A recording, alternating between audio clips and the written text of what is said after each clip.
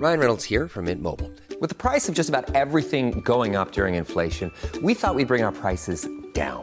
So to help us, we brought in a reverse auctioneer, which is apparently a thing. Mint Mobile Unlimited Premium Wireless. How to get 30, 30, bit to get 30, bit to get 20, 20, 20, bit to get 20, 20, bit to get 15, 15, 15, 15, just $15 a month? Sold! Give it a try at mintmobile.com/switch. $45 up front for 3 months plus taxes and fees. Promo rate for new customers for limited time. Unlimited more than 40 gigabytes per month. Slows full terms at mintmobile.com. Millions of people have lost weight with personalized plans from Noom. Like Evan, who can't stand salads and still lost 50 pounds. Salads generally for most people are the easy button, right? For me, that wasn't an option. I never really was a salad guy. That's just not who I am. But Noom worked for me. Get your personalized plan today at Noom.com. Real Noom user compensated to provide their story. In 4 weeks, the typical Noom user can expect to lose 1 to 2 pounds per week. Individual results may vary.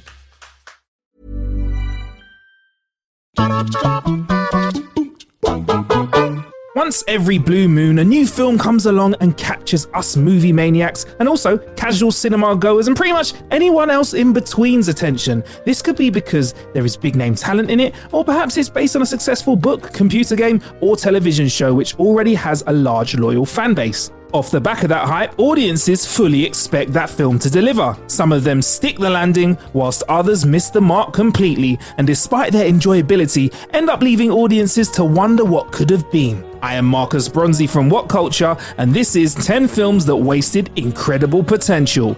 Number 10, Warcraft. Warcraft is a franchise of numerous video games, novels, and other media created by Blizzard Entertainment. It's set in the high fantasy world of Azeroth and focuses on many different races within it, such as humans, orcs, trolls, dwarfs, and elves. The film had a convoluted plot that was trying to tell the story about how the war between the humans and orcs began, whilst also trying to weave in elements of Warcraft mythology. This resulted in a lot of exposition that only fans of the series would be able to understand, excluding the casual film audiences that struggled to follow its plot. Unfortunately, it is remembered as another promising high fantasy film series that failed to impress. Number 9, The League of Extraordinary Gentlemen. Alan Moore is one of the most renowned comic book writers of his generation for such works such as V for Vendetta, Watchmen, and Batman the Killing Joke, which would all get adapted into their own films.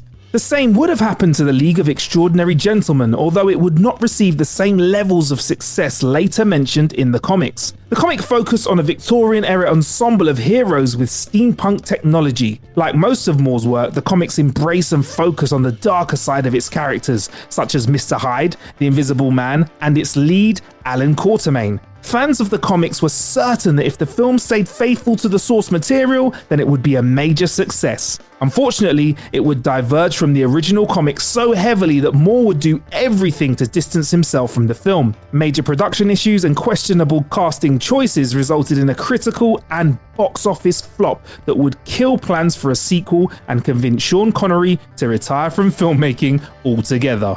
Number 8, The Monuments Men. The Monuments Men is based on an Allied Forces group called the Monuments, Fine Arts and Archives Program. Their mission was to find and save as many pieces of art and other culturally important items they could before the Nazis could steal or destroy them. Combine the story with a hefty cast of incredible actors such as George Clooney, Matt Damon, John Goodman, and Bill Murray. Many people would and did believe it was obvious that the film was going to be a big success with critics and fans. But considering the title of this list, it should have been apparent that this is not the case.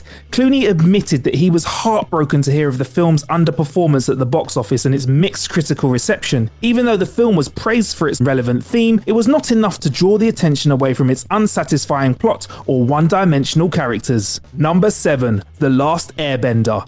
Avatar: The Last Airbender was a hugely successful TV show on Nickelodeon. Its popularity and success as an animated TV show led to many wondering if it could be just as successful as a live-action version. 2 years after the show's final episode, a live-action film adaptation was released with M. Night Shyamalan as director. Casting controversies and promotional blunders, awful special effects and horrible acting caused the film to receive abysmal ratings and killed any chance for more films in the franchise. Number 6, Jupiter Ascending. The Wachowskis have had an interesting career. They were flying high after writing and directing the Matrix trilogy, but things started to go downhill for them after both the live-action adaptation of Speed Racer and the film adaptation of Cloud Atlas performed terribly at the box office. Jupiter Ascending was a chance for the Wachowskis to prove their doubters wrong, and to be fair, the premise for the film was able to turn some heads. It was a highly ambitious science fiction epic that sadly failed on multiple levels. The film's over-reliance on special effects and trippy performances from the likes of Mila Kunis and Eddie Redmayne, and the confusing story made for an experience that turned out to be nothing more than another science fiction film with goofy action sequences and cheesy dialogue. Number 5. Resident Evil. The Resident Evil franchise is based on a number of survival horror games where an outbreak of zombies and other grotesque monsters is started by the Umbrella Corporation. Although the film did well at the box office, it failed to resonate with the existing fans of the franchise because of its boring story and the way it treated some of the series' most beloved characters. What would be the most disappointing for fans is that the film, as ropey as it was, would spawn multiple sequels that would continue to divert further away from the original material, leaving them to wonder what could have been. Number 4. Alien vs Predator. On paper at least, this looked like it would be set to be an easy win for everybody involved. Fans of both the Alien and Predator series knew just how tough it was to kill these things and were instantly drawn to see who would come out on top. Unfortunately, the film would not be the mother of all alien showdowns that we were hoping for. Instead, fans got a lot of painful B-movie acting, a lack of compelling fight scenes, plus throw in a bunch of obvious dialogue for good measure, and they had a swarm of hopeful fans yawning their way out of the theatres. Number 3.